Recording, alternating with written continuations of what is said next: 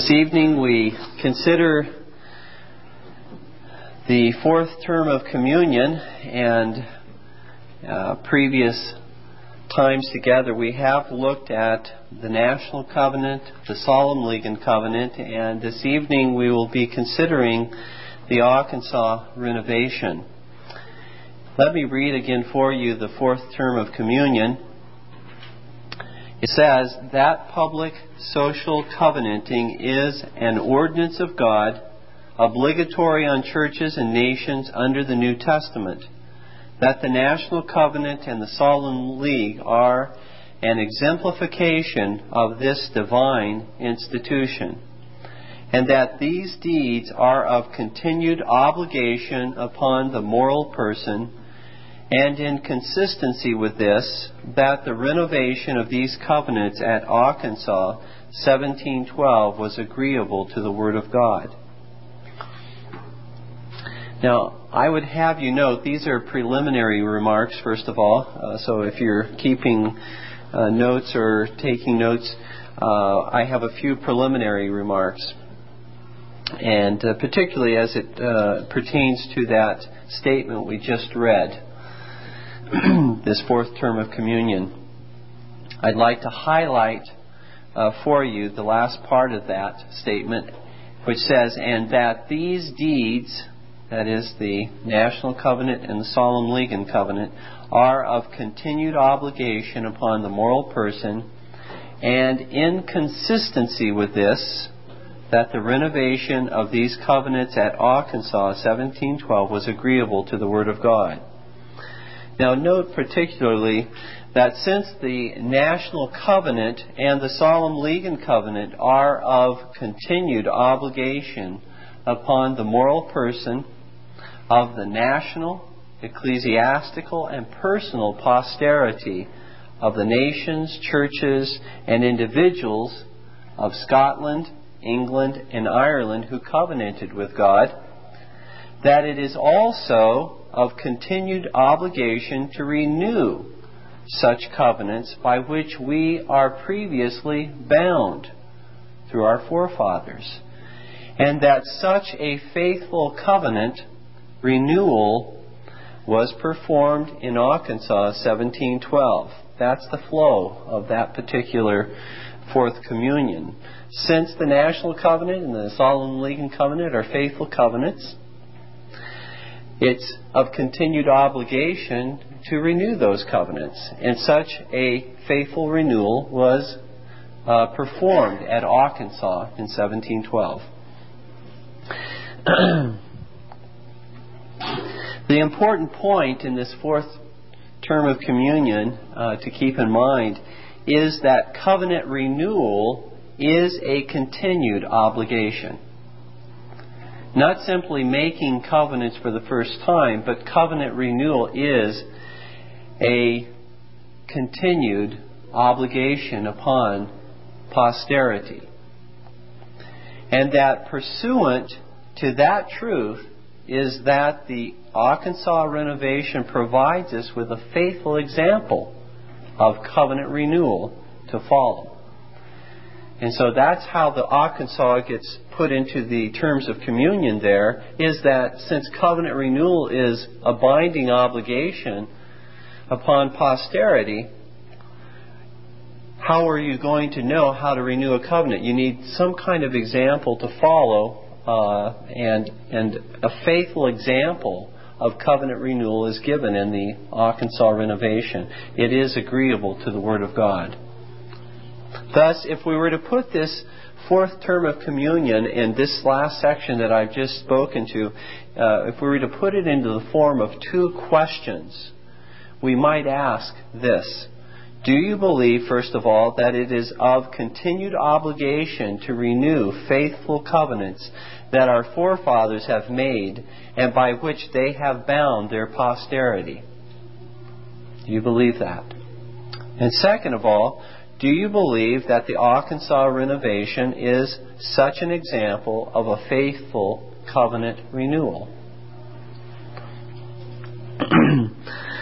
Thus, we might say that anyone who would have a difficulty with the Arkansas Renovation really doesn't have a problem with the Arkansas Renovation, but ultimately has a problem with the National Covenant, the Solemn League and Covenant, and I would submit ultimately a problem with biblical covenanting as it's found within the pages of Scripture.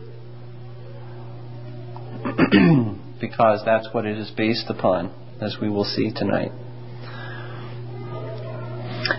And so the Arkansas Renovation of 1712 was, and still under preliminary remarks, the Arkansas Renovation of 1712 was a renewal of the National Covenant of 1638 and the Solemn League and Covenant of 1643 in an area in Scotland between what is known as Douglas and Crawford John, in a small area called Arkansas. Sometimes, in fact, you will find this covenant, this renewal, renovation, this Arkansas renovation, sometimes you'll see it referred to as the renovation at Douglas, or the renewal at Crawford John. That's the same covenant, the Arkansas renovation. It's referring to the same covenant renewal. The chief architects of the Arkansas renovation were Reverend John McMillan of Balmaghie, together with Mr. McNeil, who was a licentiate.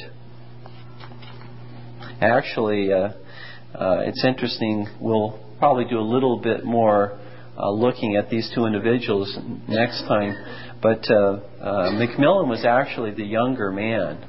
McNeil was actually quite his senior as far as years goes. He was a licentiate and never. He was a licentiate for 43 years, and never was ordained as a minister. And but McMillan was the younger man actually between the two.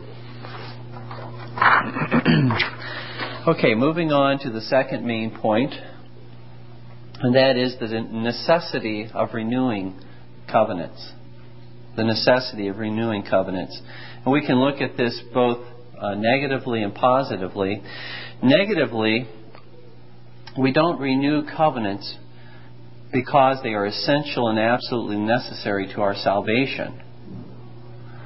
In other words, this is not a term of salvation, whether or not somebody renews these covenants.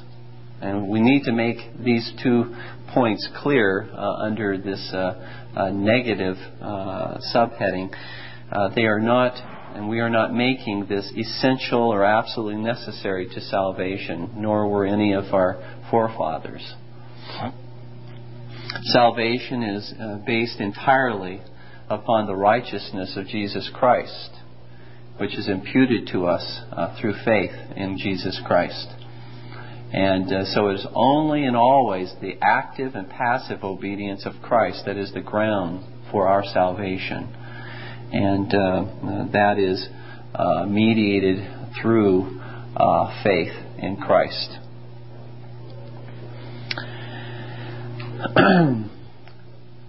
But secondly, under this negative subheading,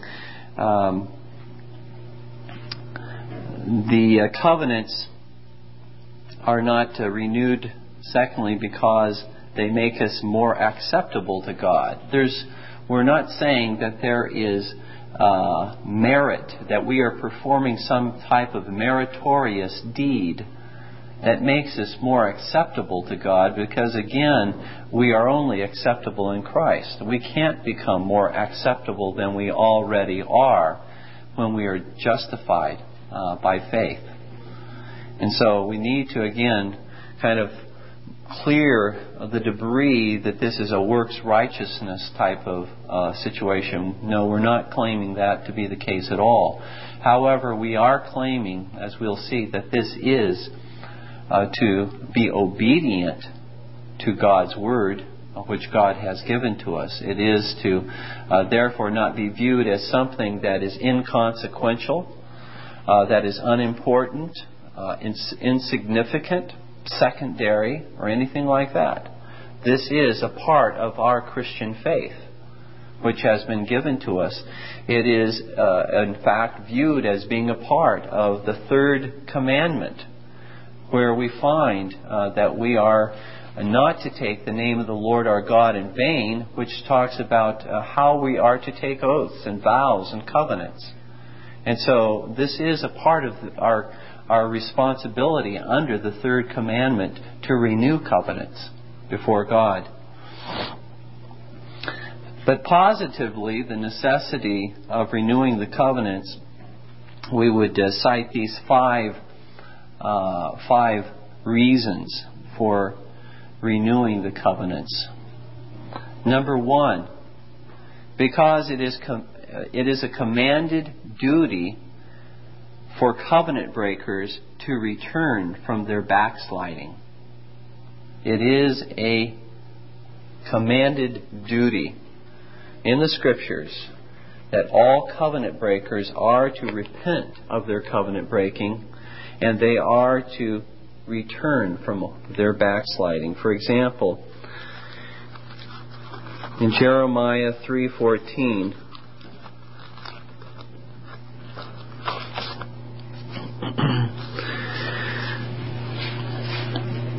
God, speaking through the prophet Jeremiah, says, "Turn, O backsliding children, saith the Lord, for I am married unto you, and I will take you, one of a city and two of a family, and I will bring you to Zion." And so God compares the covenant that they have entered into together as a bond of marriage. And because they have turned from the Lord God, they have departed, they have backslidden from that covenant which God has established with them, God calls them to repent, to return. And involved in that would be renewing that covenant that they previously had made with God, or that their forefathers had made with God. In the New Testament, one of the sins that is particularly deemed to be a very heinous sin in the eyes of God is covenant breaking. In Romans chapter 1, beginning with verse 28, "And even as they did not like to retain God in their knowledge, God gave them over to a reprobate mind to do those things which are not convenient, being filled with all unrighteousness, fornication, wickedness, covetousness, maliciousness, full of envy, murder, debate, deceit, malignity, whisperers, backbiters, haters of God, despiteful, proud, boasters, inventors of evil things, disobedient to parents, without understanding, covenant breakers, without natural affection, implacable, unmerciful, who knowing the judgment of God, that they which commit such things are worthy of death, not only do the same, but have pleasure in them that do them." And so, covenant breaking there is listed as one of those sins that God considers to be particularly a heinous sin. If we furthermore consider the same thing is said in 2 Timothy 3 concerning the types of sins that will be prevalent in the last days. One of those sins is found in verse 3 as truce breakers. Truce breakers. And again, just let me see if there's one other passage that I had in mind here.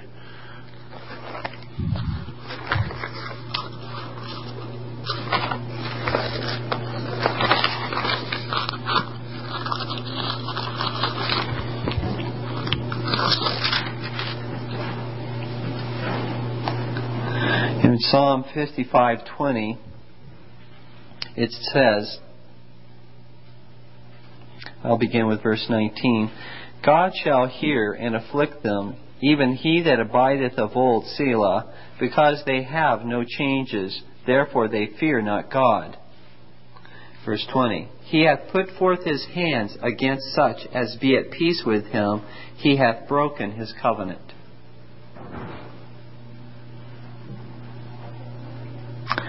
So covenant breaking is something that must be repented of, and it is a commanded duty to do so. Secondly, renewing covenants is necessary. Secondly, because of the awful judgments which God threatens upon those who violate His covenants. Those judgments which God promises to bring upon those who do violate His covenants. In Leviticus chapter 26, as an example, we read in verse 14, But if ye will not hearken unto me, and will not do all these commandments, and if ye shall despise my statutes, or if your soul abhor my judgments, so that ye will not do all my commandments, but that ye break my covenant. Notice that section there, but that ye break my covenant. Now that is simply a summary when he says, if you will not obey the commandments, the statutes, the judgments, and the commandments of God, that is the same as to break God's covenant. The covenant that God has made with them and which they have entered into with God. And so we see there that all that follows in Leviticus chapter 26, and I won't read the remainder of the chapter, but as you look at Leviticus 26, you find all of the curses that God promises to pour out upon the nation that breaks covenant with Him. And many of those, and we certainly see that realized in these covenant-breaking nations of today, these judgments which God has brought to pass. Thirdly, the necessity of renewing the covenants. Thirdly, because of scriptural example as well as historical example. Because of scriptural example. And again, we're going to look at a few passages here. In Deuteronomy chapter 5, verses 2 and 3, this is the covenant. It's referring to the covenant which God made with His people at Mount Sinai, or Horeb, and which they themselves agreed to enter into covenant with God concerning. It says in verse 2, The Lord our God made a covenant with us in Horeb.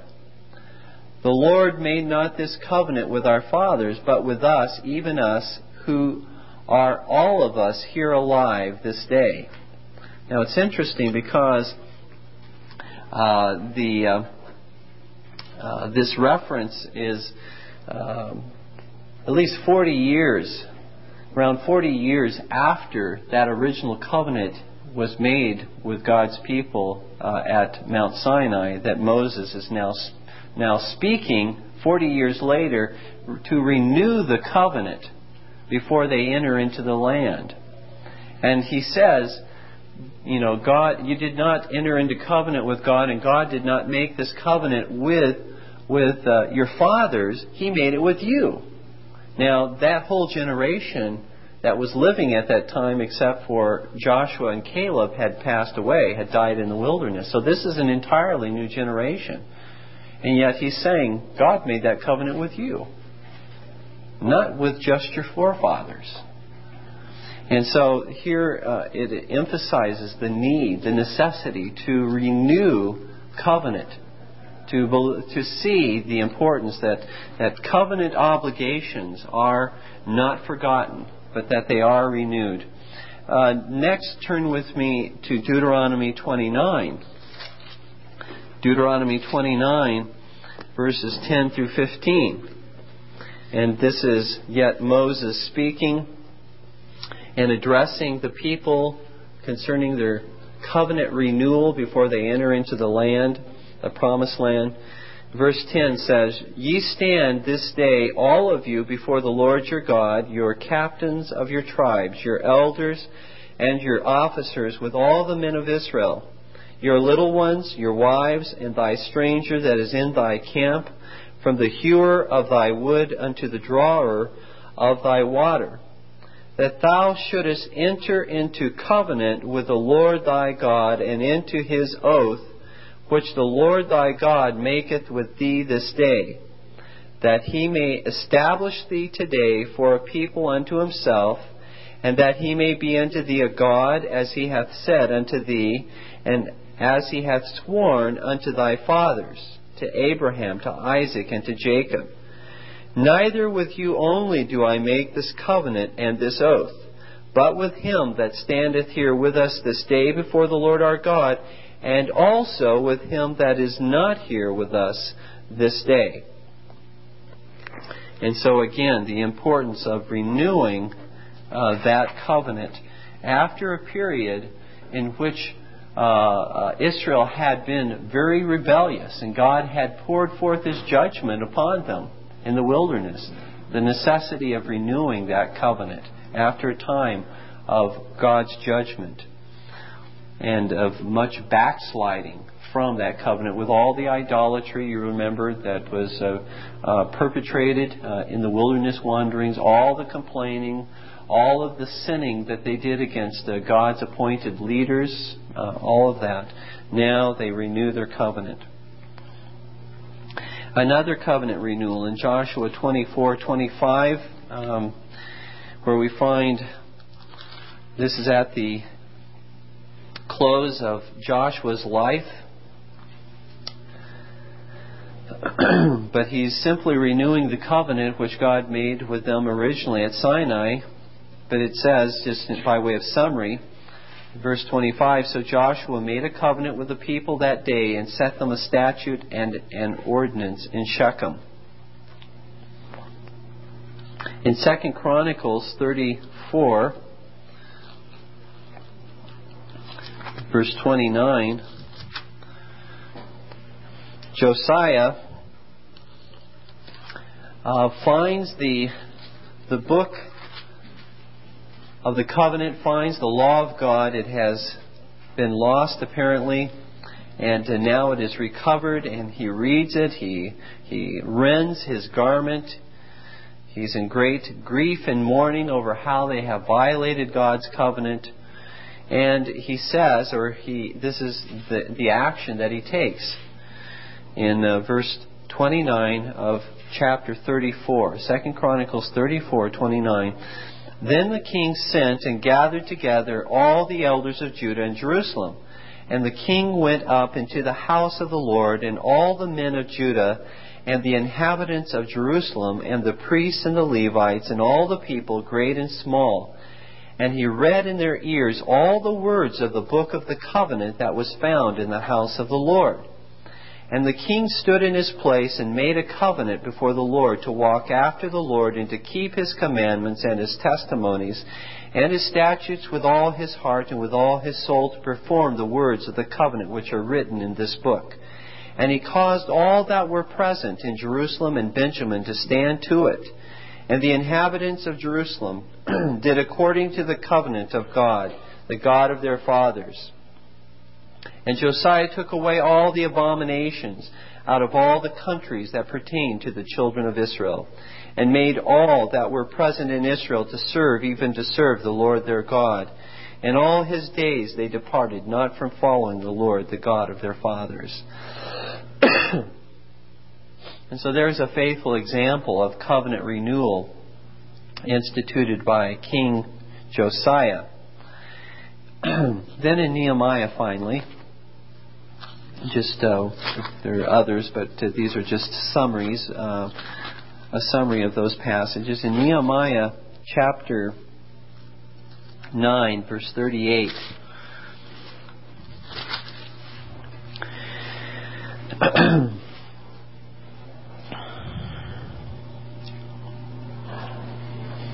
this comes at the conclusion of a prayer by the Levites, where they basically show the covenant faithfulness of God to them, and they go through historically how God has been faithful to them.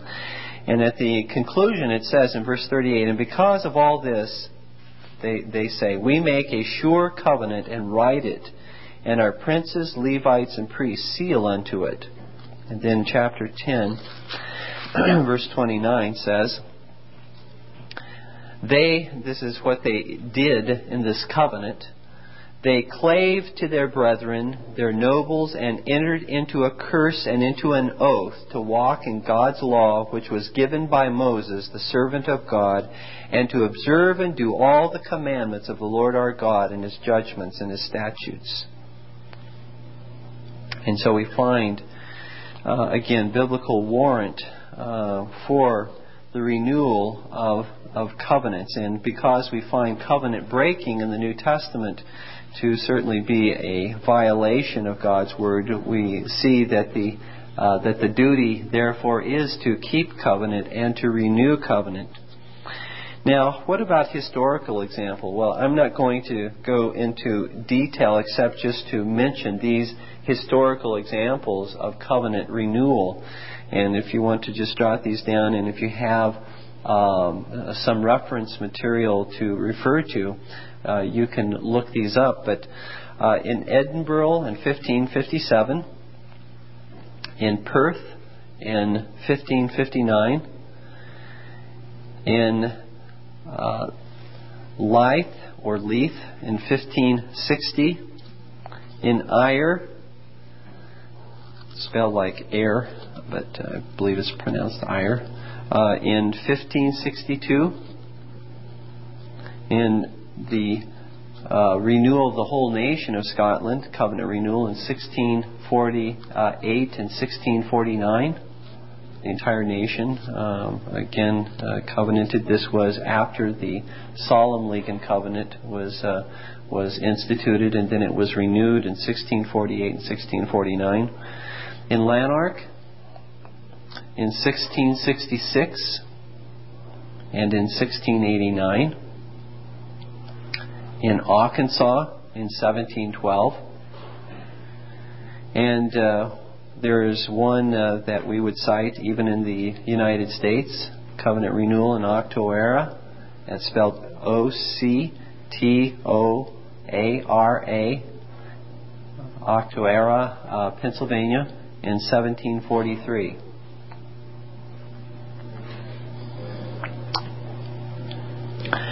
Now the fourth, still under the necessity of renewing the covenants, and the fourth reason to renew the covenants is because it will be the means by which God will pour forth His blessing upon nation and church in a covenanted reformation.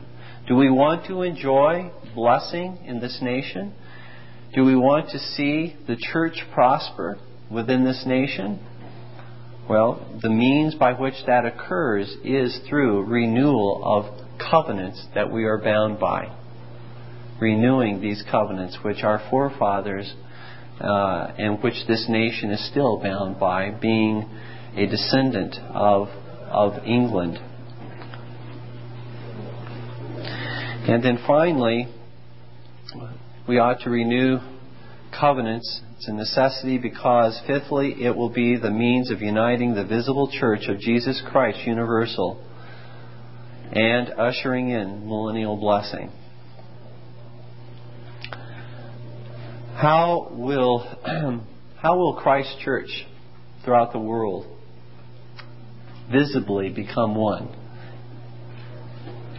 Institutionally, recognizing one another's courts, recognizing together that we have the same doctrine, worship, government.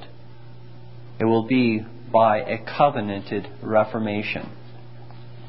It will be through this means and through renewing faithful covenants like the Solemn League and Covenant, the National Covenant. And so this will really be the way in which a worldwide blessing upon all nations and upon the church will come about through a covenanted reformation. Okay, the third main point, which is our last main point for this evening, is basically a historical overview. And I've just entitled this Key Events Leading Up to the Arkansas Renovation. Key events, number 3, leading up to the Arkansas Renovation of 1712. And next time we meet, we'll look at key events surrounding the Arkansas Renovation. But we're just going to look at the key events leading up to it tonight. First of all, the Second Reformation, and we would say that the Second Reformation includes these years from 1638 to 1649. The Second Reformation began in earnest in Scotland in the year 1638 with the National Covenant of Scotland being drafted and subscribed by the Parliament of Scotland, the Church of Scotland, and individuals of all walks of life within Scotland. Also within that Second Reformation period, in 1643, the first document emitted by the Westminster Assembly was the Solemn League and Covenant, which according to the General Assembly of the Church of Scotland was called the foundation for Reformation within the nations of Scotland, England, and Ireland. Actually, I should qualify that was called the foundation for Reformation by the commissioners, the Scottish commissioners to the Westminster Assembly. And this is what they say. I'm quoting from the letter from the commissioners at London to the General Assembly. June the 4th, 1644, quoting from the Acts of General Assemblies of the Church of Scotland from the year 1638 to 1649 on page 228. This is the quote. As we cannot but admire the good hand of God in the great things done already, particularly that the covenant, meaning the Solemn League and Covenant, that the covenant, and then in parentheses they've added, the foundation of the whole work is taken. The covenant is the foundation of the whole work of Reformation, that it's been taken. And then they go on to say, prelacy and the whole train thereof extirpated. The service book in many places forsaken, plain and powerful preaching set up, many colleges in Cambridge provided with such ministers as are most zealous of the best Reformation, altars removed, the communion in some places given at the table with sitting, the great organs at Paul's and of Peter's in Westminster taken down, images and many other monuments of idolatry defaced and abolished, the Chapel Royal at Whitehall purged and reformed, and all by authority in a quiet manner at noonday without tumult. And so, the Second Reformation was catapulted into that glorious Reformation by means of covenants, the National Covenant and the Solemn League and Covenant.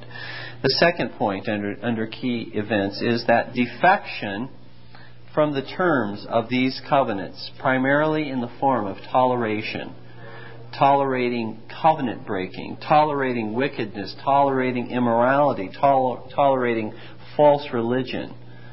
That was how defection primarily occurred from these covenants, in toleration.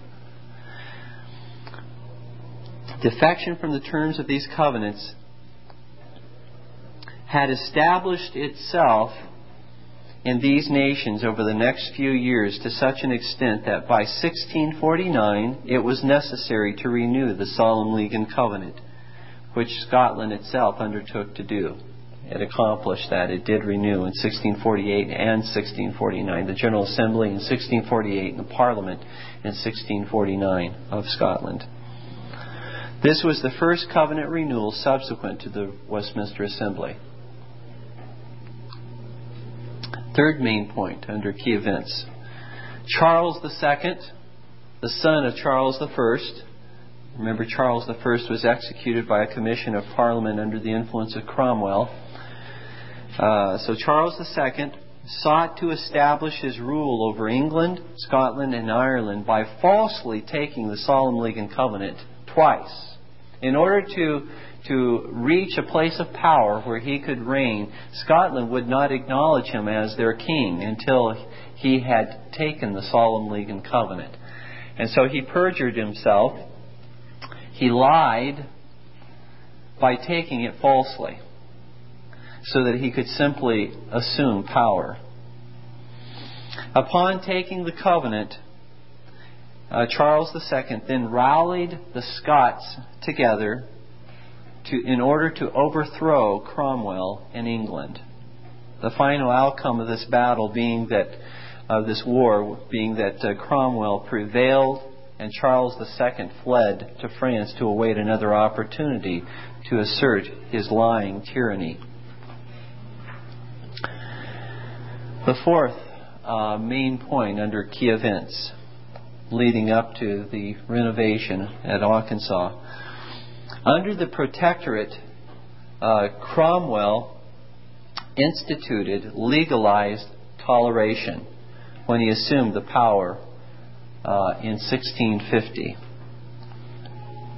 Toleration of all the things that the Solemn League and Covenant forbade, toleration of those very things was instituted and legalized beginning in 1650 by Cromwell. During the first few years of Cromwell's rule, a division occurred within the Church of Scotland. And again, this division focused upon issues related to toleration. See, that seems to be the real big issue wherever there's defection, tolerating wickedness, evil, false doctrine, error, false practices in worship or government. Toleration is where defection begins. And so it was historically here. This division in the Church of Scotland was over the issue of toleration. The resolutioners saying that they ought to tolerate covenant breakers, those who violated the Solemn League and Covenant. They ought to tolerate them and let them serve in places of authority and power within the nation or within the church.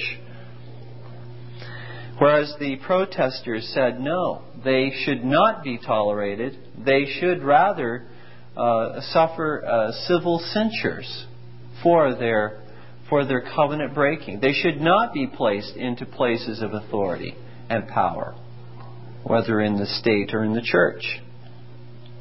And as a result of this division within the Church of Scotland, two different General Assemblies met alongside one another, the Protester General Assembly and the Resolutioner General Assembly, for the first few years of Cromwell's rule. Eventually, Cromwell himself forbade any General Assembly in Scotland from meeting, believing that they simply tended to foment political tumult and uproar rather than being, in his opinion, contributing to the good of the church. They tended to solidify opposition to himself, these General Assemblies. And you can see why. Because Cromwell was a covenant breaker. And what are you going to discuss when you come together as a General Assembly? If you're a faithful General Assembly and you're bound by the Solemn League and Covenant, you're going to discuss the issue of Cromwell's covenant breaking. Well, that didn't set well with Cromwell, and so he just banned all of the General Assemblies from a certain point to the end of his rule. From principles of toleration of error, it's interesting how this works out in history, but he began with tolerating error, right? That's what we've just said. he moved to principles of intoleration to the truth and suppressing the true Reformed religion in Scotland. So he banned general assemblies.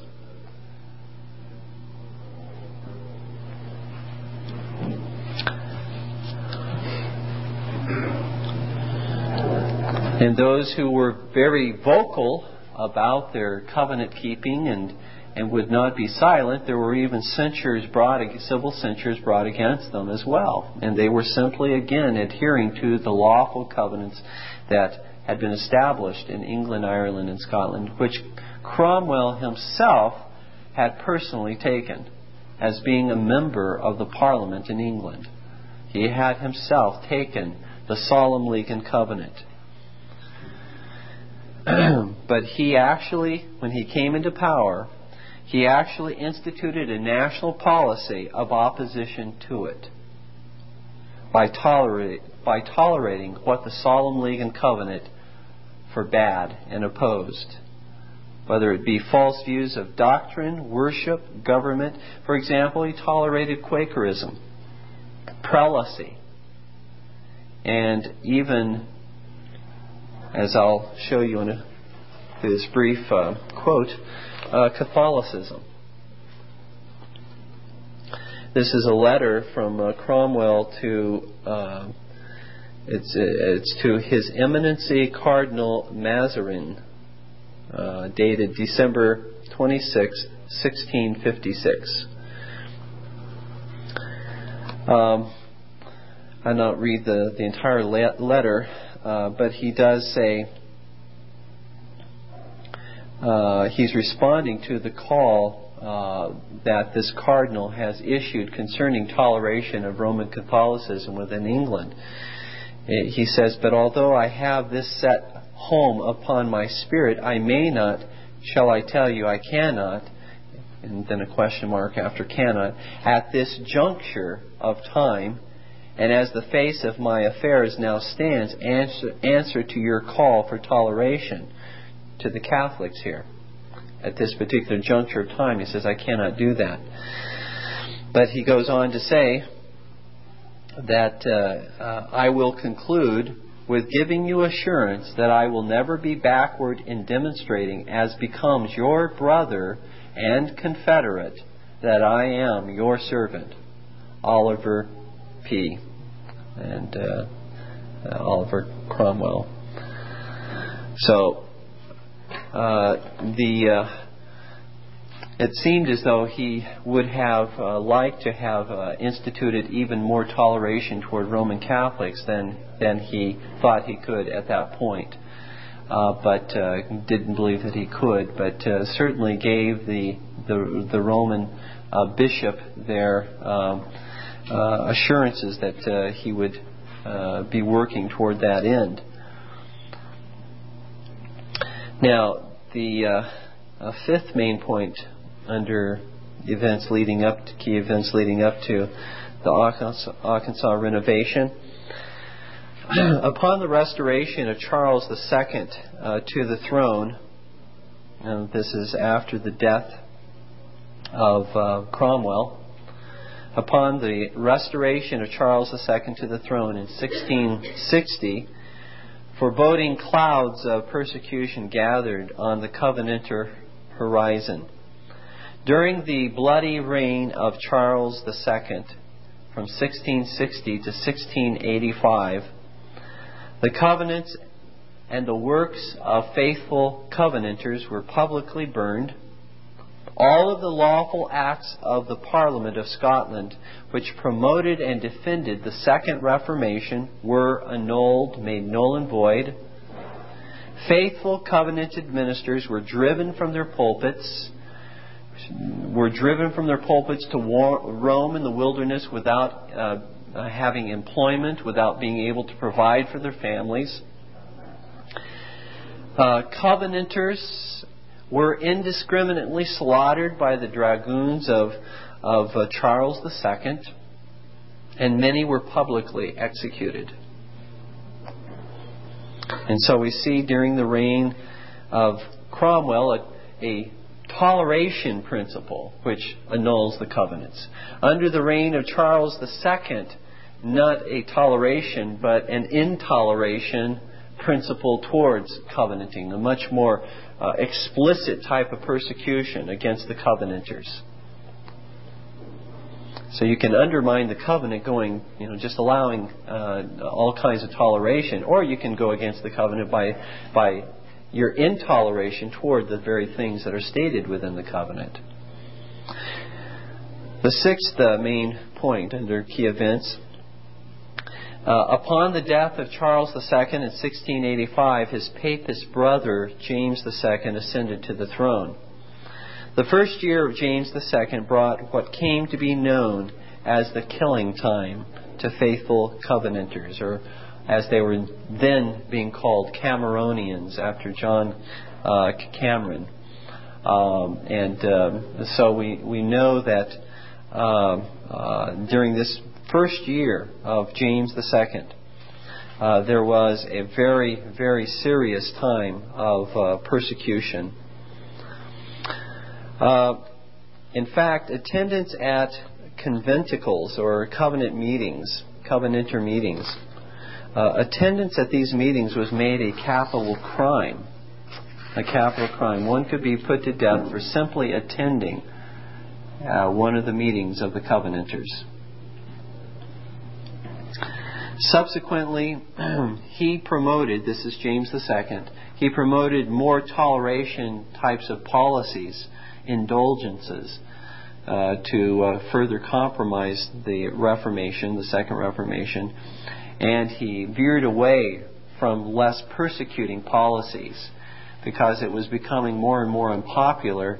And also, he did so in order to broaden, because as I said, he was a papist, and his goal in introducing toleration at this point was to reintroduce Roman Catholicism into England, Ireland, and Scotland as the official religion of Great Britain, of those nations. And so that was his goal. And so he began to introduce these toleration principles, and with that in view.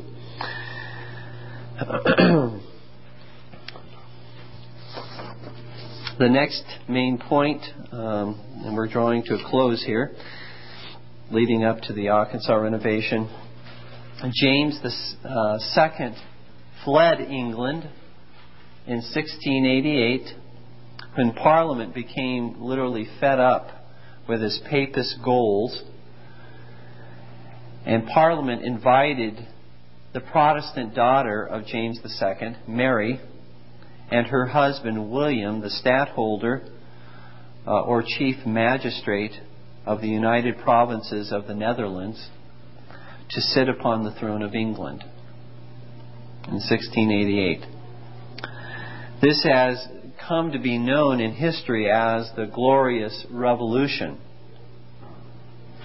However, there is nothing glorious about this revolution to the cause of a covenanted Reformation as propounded in the Solemn League and Covenant. What the Glorious Revolution did do, it did end the severe persecution that the Covenanters were enduring. But as far as the broad toleration that was permitted, as we will see in just a moment, it was not glorious at all. It undermined all that the Solemn League and Covenant had advocated. Parliament under William and Mary restored all Presbyterian ministers in Scotland ejected from their pulpits since 1661, that is, those who would take the necessary oaths. They were reinstated to their pulpits. Parliament under William and Mary ratified the Westminster Confession of Faith, and Parliament under William and Mary declared Presbyterianism the official form of the church in Scotland. And so somebody asked, so what is so bad about the Glorious Revolution then, that did all of those things? And this is the point that we will end on tonight. Let me give you 6 reasons why it was not glorious. What's so bad about the glorious revolution? What's so unglorious about the glorious revolution? Number 1, covenant-breaking ministers and prelates were permitted to unite with this newly established revolution church without repentance or censure. Even some of these prelates and these former ministers had supported the very persecution and death of Presbyterian Covenanters, and they were admitted into this church with blood, literally blood, upon their hands. A glorious revolution. Secondly, the Revolution Church changed the lawful constitution of the Covenanted Church of Scotland between the years of 1638 and 1649. That's the Second Reformation.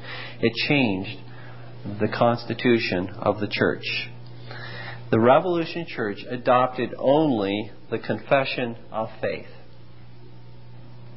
It did not adopt the National Covenant, did not adopt the Solemn League and Covenant. It did not adopt the larger catechism. It did not adopt the shorter catechism. It did not adopt the form of Presbyterial church government. It did not adopt the directory for the public worship of God. It did not adopt the Acts of General Assembly between the years 1638 and 1649. It basically denied the Revolution Church, by so doing, denied the Covenanted Reformation, the Second Reformation. It denied that by not adopting those documents that were emitted and considered to be the lawful constitution of that church. Thirdly, what's so bad about this glorious revolution?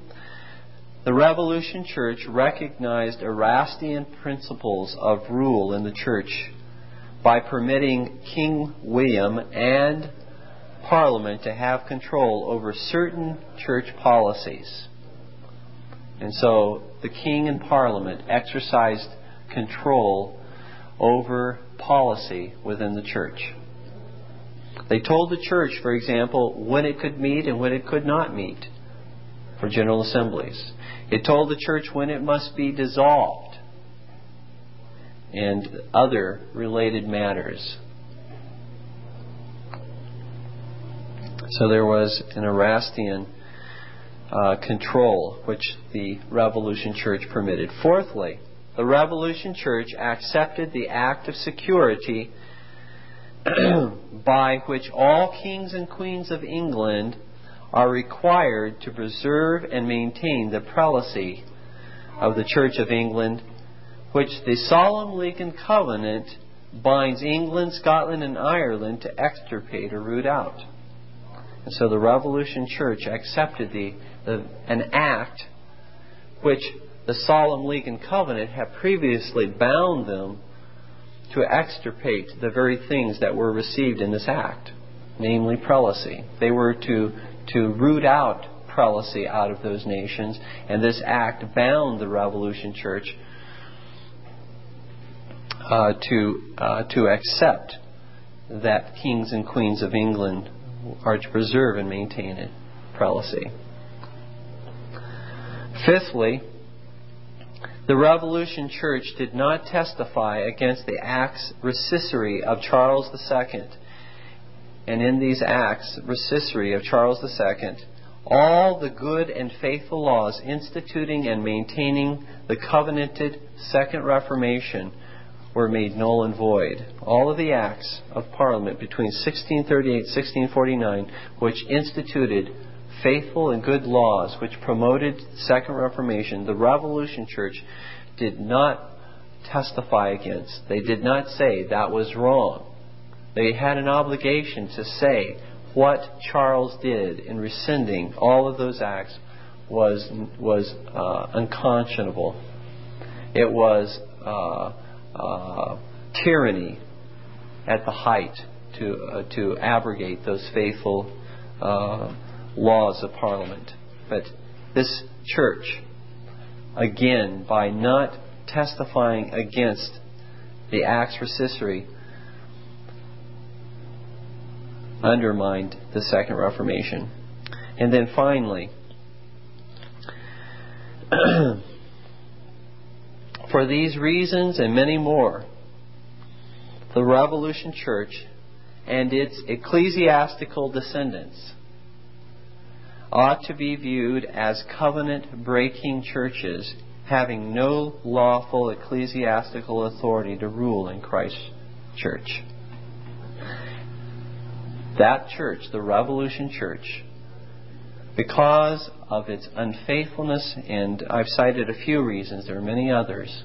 If you want a much more full catalog of sins, heinous sins and errors, please read Plain Reasons for Presbyterians Dissenting by Andrew Clarkson. But I've given you a summary of those errors and sins that were allowed, permitted, tolerated, and pushed in this Revolution Church. Therefore, again, let me say that not only the Revolution Church, but all of its descendants who adhere to the same principles, though they may be a different church than the Revolution Church, if they adhere to those same principles, they as well are not lawfully constituted churches. They do not have lawful authority to rule in Christ's kingdom.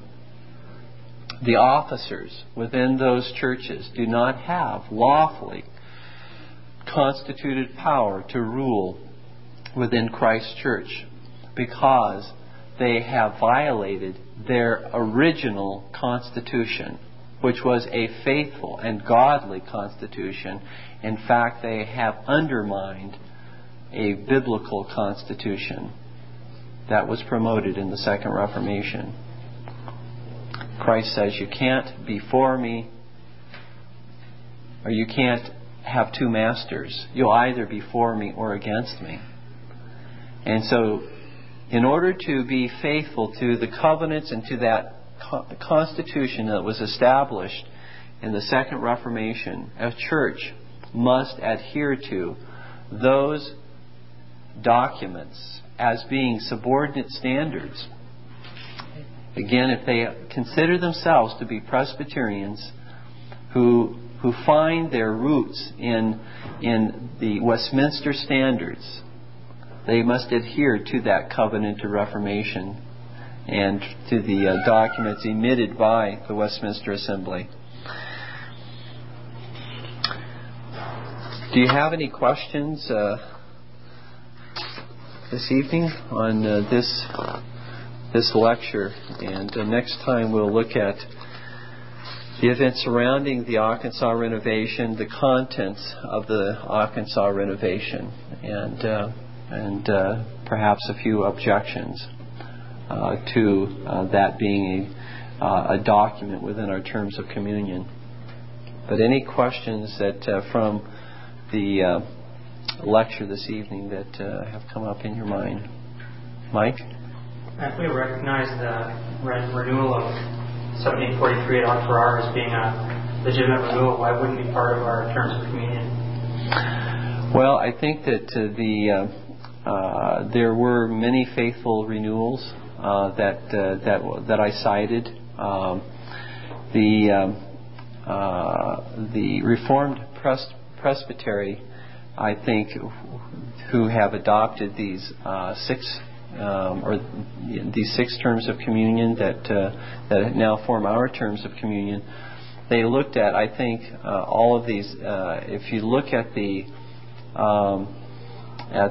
covenant renewal at Octorara, that it's a very, very brief document in comparison to the renovation at Arkansas, and so I think it's much more replete, much more full. But as I have read it through and reread it, it seems to own all of the same truths, everything. I have not found anything that would be by way of disagreement with anything at Arkansas or any of the previous covenants. And so I don't think that there's anything that I've noted or been able to see that would make in substance or content that covenant renewal in Octa Era to be a unfaithful one. But I think that that's the main reason is because I think the how replete, how full, how well done the other one is.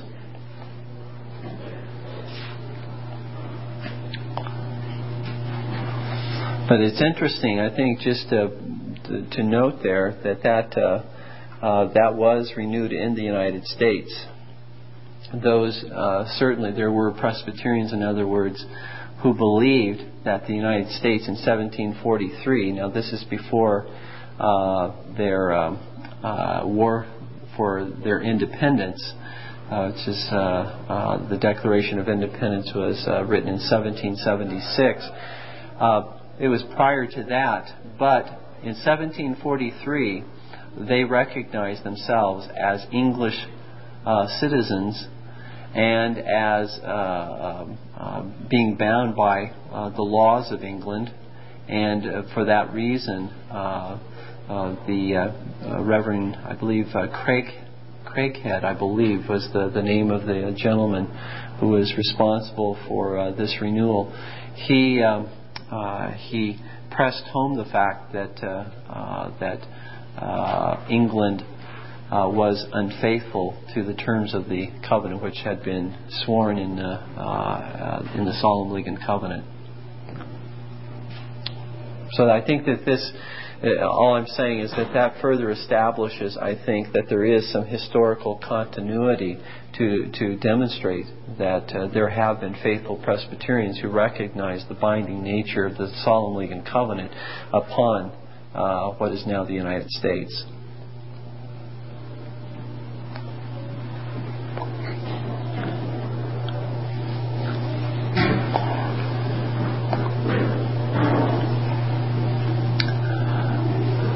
And subsequent to that, of course, you have, again, the Reformed Presbytery, which renewed covenant subsequent, I think, in 1880, somewhere like that, renewed the covenants as well. So there you have another covenant renewal, and this is obviously after the United States has become a nation, a separate independent nation, and yet again faithful Presbyterians both before and after saying the United States is bound by the Solemn League and Covenant.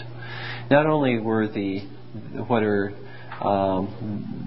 not only the early Reformed Presbyterians, but also within the United States, but also what were the descendants of the seceders recognized that as well, that they were bound by the Solemn League and Covenant. And so there were at least two groups of Presbyterians who very clearly recognized the binding obligation of that nation, of the United States, to follow these covenants. Any other questions? All right. We'll stop there this evening then. This Reformation audio track is a production of Stillwater's Revival Books.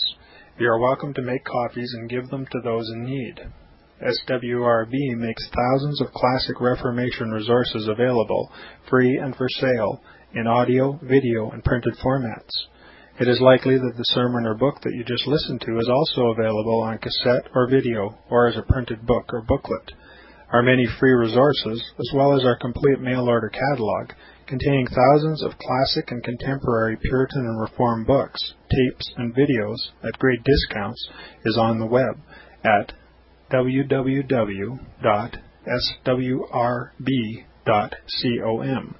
We can also be reached by email at swrb@swrb.com, by phone at 780-450-3600, 3730, by fax at 780-468-1096, or by mail at 4710-37A Avenue, Edmonton, that's Edmonton, Alberta, abbreviated capital A, capital B, Canada, T6L3T5.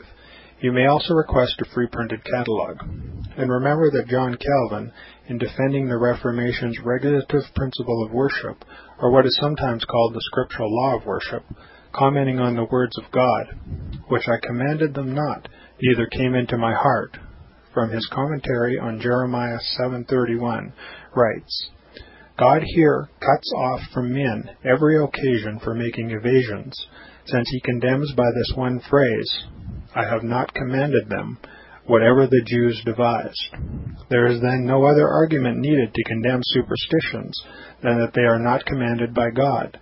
For when men allow themselves to worship God according to their own fancies, and attend not to his commands, they pervert true religion. And if this principle was adopted by the Papists, all those fictitious modes of worship in which they absurdly exercise themselves would fall to the ground. It is indeed a horrible thing for the Papists to seek to discharge their duties towards God by performing their own superstitions. There is an immense number of them, as it is well known, and as it manifestly appears. Were they to admit this principle, that we cannot rightly worship God except by obeying his word, they would be delivered from their deep abyss of error. The prophet's words, then, are very important, when he says that God had commanded no such thing, and that it never came to his mind, as though he had said that men assume too much wisdom when they devise what he never required, nay, what he never knew.